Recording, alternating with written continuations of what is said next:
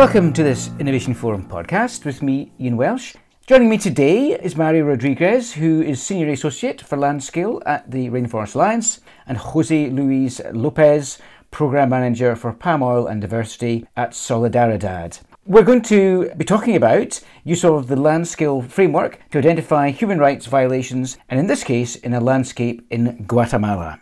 Mario, perhaps you could start us off by outlining the human rights collaboration project that Solidaridad and Rainforest Alliance have been working on in Guatemala using Landscale. Yes, I would like to talk about this collaboration was related to the Landscale initiative that was piloting in Guatemala, in the south coast of Guatemala. We, Rainforest and Solidaridad, was the partners that we developed this initiative in the field. And we start to working with a lot of indicators in terms to assess the sustainability performance in the landscape. Also increase the sustainability in order to know how the situation is right now in this landscape. And it was focusing particularly on human rights issues. It was focused in 4 pillars: ecosystem, human well-being, governance, and productions. In the pillar of human well-being, it was also the indicator about human rights. So Jose, how does work on this project fit in with Solidaridad's other work in Guatemala? Solidaridad has worked with supply chains through around 30 years now. It's very interesting for us to work with this tool and support Rainforest Alliance in the implementation of this pilot, since we also have a landscape approach in our several projects that are implemented throughout the region in Central America, Mexico, and the Caribbean. So it fits very well because since we have this landscape approach or in our interventions, we see it very important to have a tool to measure our performance or the project's performance. And Landscale gives this assessment through its 4 pillars that Mario mentioned before. So this gives us a great tool in our interventions also to implement it and to assess the progress of sustainability within our landscape approach. Mario, then, let's think a bit more specifically about human rights. What are the human rights indicators that the Landscale framework recognizes? The human rights indicator that Landscale framework includes are the child labor, women's rights, indigenous people and other marginalized groups' rights, forced labor, worker rights, and other human rights. That this last one is the opportunity to add other relevant human rights issues in there. But we, as the part of this work, we focus in the child labor and the forced labor that we found in the landscape. That was my next question. So which of these indicators did your project uncover in Guatemala? The indicators that we not was covered, was the indigenous peoples and the other human rights. We take all the child labor, women's rights, forced labor, and workers' rights. So you were finding instances of child labor in the landscape? We find in a violation in child labor and forced labor. That was the main violation that we found. How did your project help you uncover the reasons behind these instances of child and forced labor?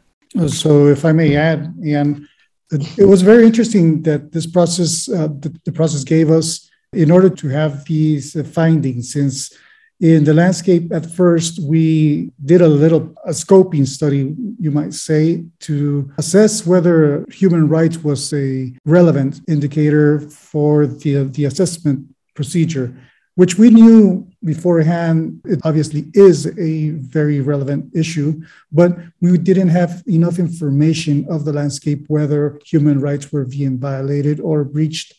So during that scoping, we had this specific assessment that gave us key findings on that there were being some rights being violated and regarded child labor and forced labor in many aspects.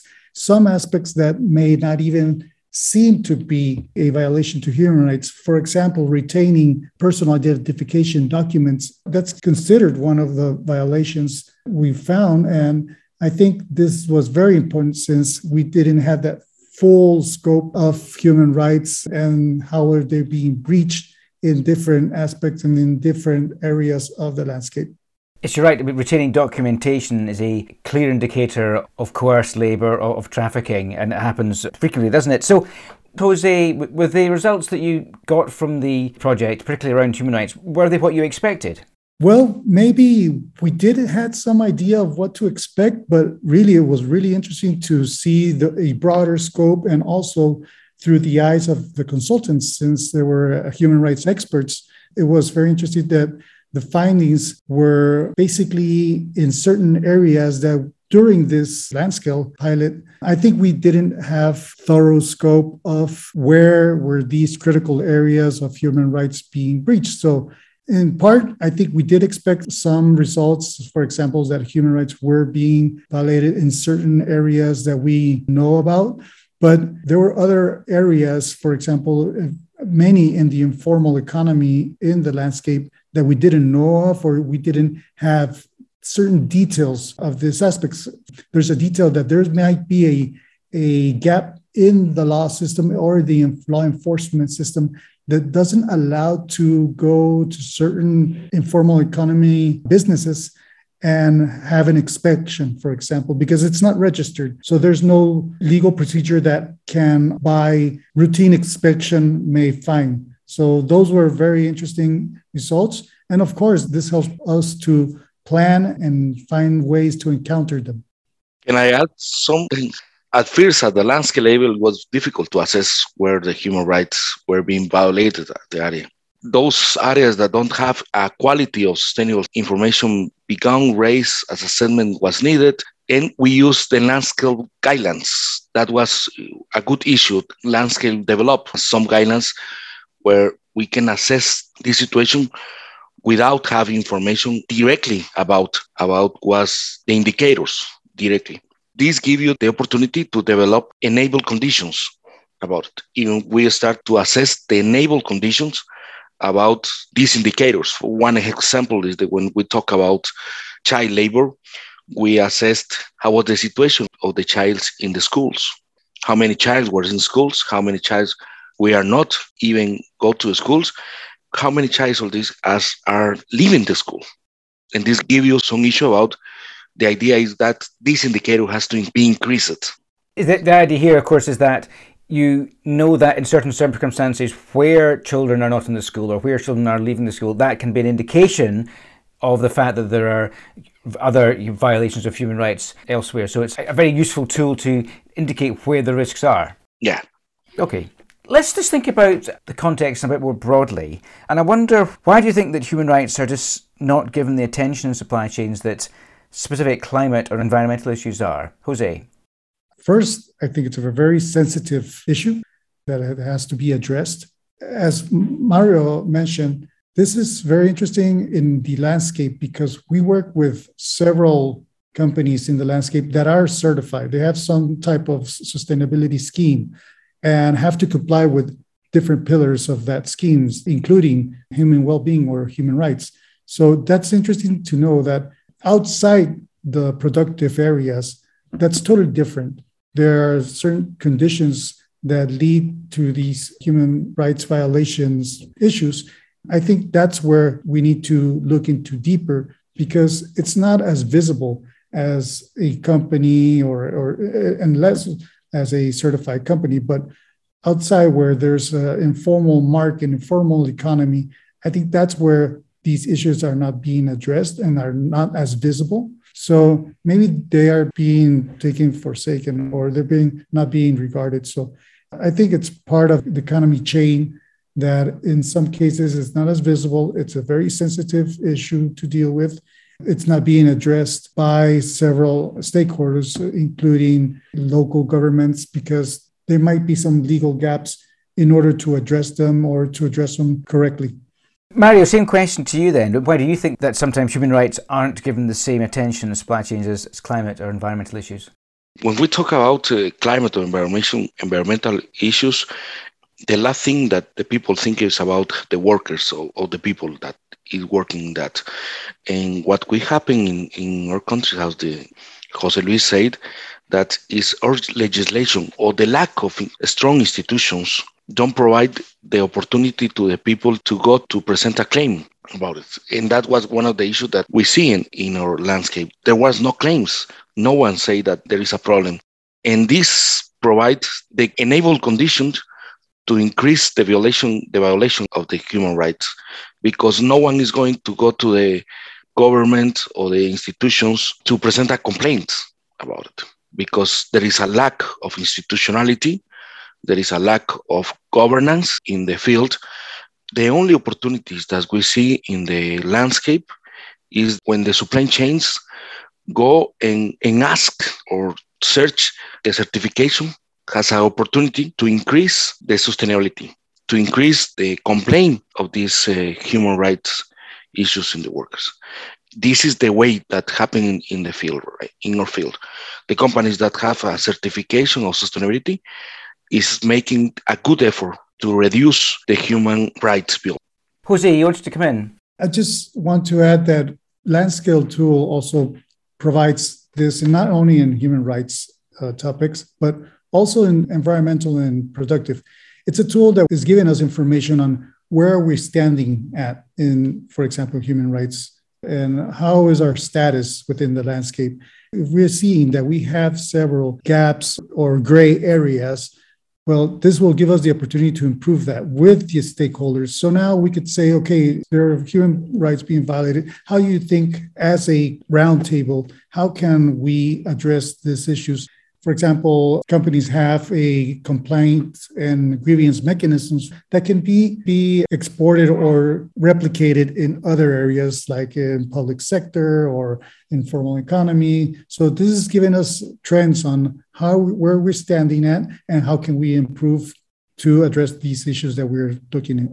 And I think it's also worth highlighting that LandScale also includes indicators that assess standards of living, such as water sanitation and hygiene, among others. And of course, these are often regarded as environmental issues, but in fact, they link very much in with human rights issues too. And in impacts of climate change, some people regard that as, in fact, one of the greatest human rights issues of our time. So these things all do link together.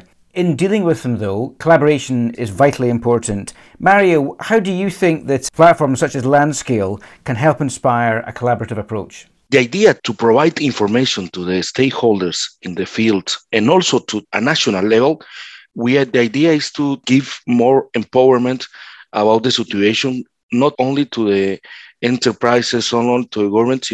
The idea is to empowerment all the stakeholders in the field, and they can make their advocacy, they make their effort to improve all the conditions that are down in the indicators label. Jose, how about for you? What do you think are the key points around why platforms such as LandScale can help inspire collaboration? Well, it's interesting that one of the steps of LandScale is to first determine the boundaries of the landscape that we're going to assess or that you need to assess. And after that is a stakeholder mapping. And in this mapping, we gather the different actors of different sectors in the landscape. One of the steps is also to identify common objectives, common goals. We need to assess what are the goals of each stakeholder within the landscape, and that gives them the opportunity to discuss and see what are the main issues that they see in the landscape, and at the end, identify common goals. So this inspires them to conduct efforts to address those common goals and to improve common issues in the landscape. I think this tool is a platform that helps organize ideas and efforts and come together to reach a common goal. Let's think towards the future then. You've been working together looking at piloting the LandScale platform in this pilot in Guatemala. What's going to be next? Mario, what's the next project and how are you going to be using LandScale in the future? As one of the issues or situation that LandScale developed in the landscape was all the actors, all the key stakeholders go and sit together, and we developed a strategic plan for the landscape. And when this strategic plan, we developed 5 goals also related with so many issues that are important in the LandScale evaluation. And we has one of the projects that we are right now working together with all the stakeholders is the restoration area for the forest. We start to working with them, And we expect to have more than 1,000 hectares of new forest recovered by 2025. And the idea also is by 2025, there will be another assessment of the land scale in the territory. Also, Jose Luis is going to talk about another initiative that we are thinking about it, but I think he is going to talk about. Let's see. Jose, can you tell us about this new initiative? And thank you, Mario. As Mario said, land scale also provides, it's a tool to measure, right? But it's also to communicate the progress of the landscape towards sustainability. And in that progress and communication, we see that companies in the field, in the landscape, can make claims of sustainability, not only for them and for their market, but also for their clients. And we see that clients can also make claims that they are provided with products from a sustainable landscape or a landscape that's heading towards sustainability. So this gives us also a chance to seek for investment. We are looking to write proposals or to reach out to investors, impact investors mainly, to invest in the landscape and keep on conducting sustainability actions to impact on all the pillars that we've been talking about, especially for the smallholders and communities that are within the landscape. So we are looking for the win-win approach. And also with Solidaridad and Rainforest Alliance, we're also seeking on how to scale this initiative. We're also talking about the continuation of this, not pilot, but now a project and a program. So we're looking to reach out to cooperation agencies and other donors, and also the private sector to see if there's any interest in keep on investing in this landscape. And I guess the beauty of the Landscale platform, it helps you to develop the project and at the same time is develop ways of being able to demonstrate to the likes of the investment community the benefit of the project. Yes, this is the issue of the landscape, that when you develop a new investment, you have also the tool that is going to help you to see what is going to be the results and also how your investment is going to be linked with other indicators that are not also directly related to your investment. Well, thank you very much indeed. It's been a fascinating conversation, and thank you so much for talking us through the case study that you put together in southern Guatemala. And I look forward to hearing more about how it's developing and how it's scaling up, as Jose Luis said. But for now, Mario Rafael Rodriguez from Rainforest Alliance and Jose Luis Lopez from Solidaridad, thank you very much indeed.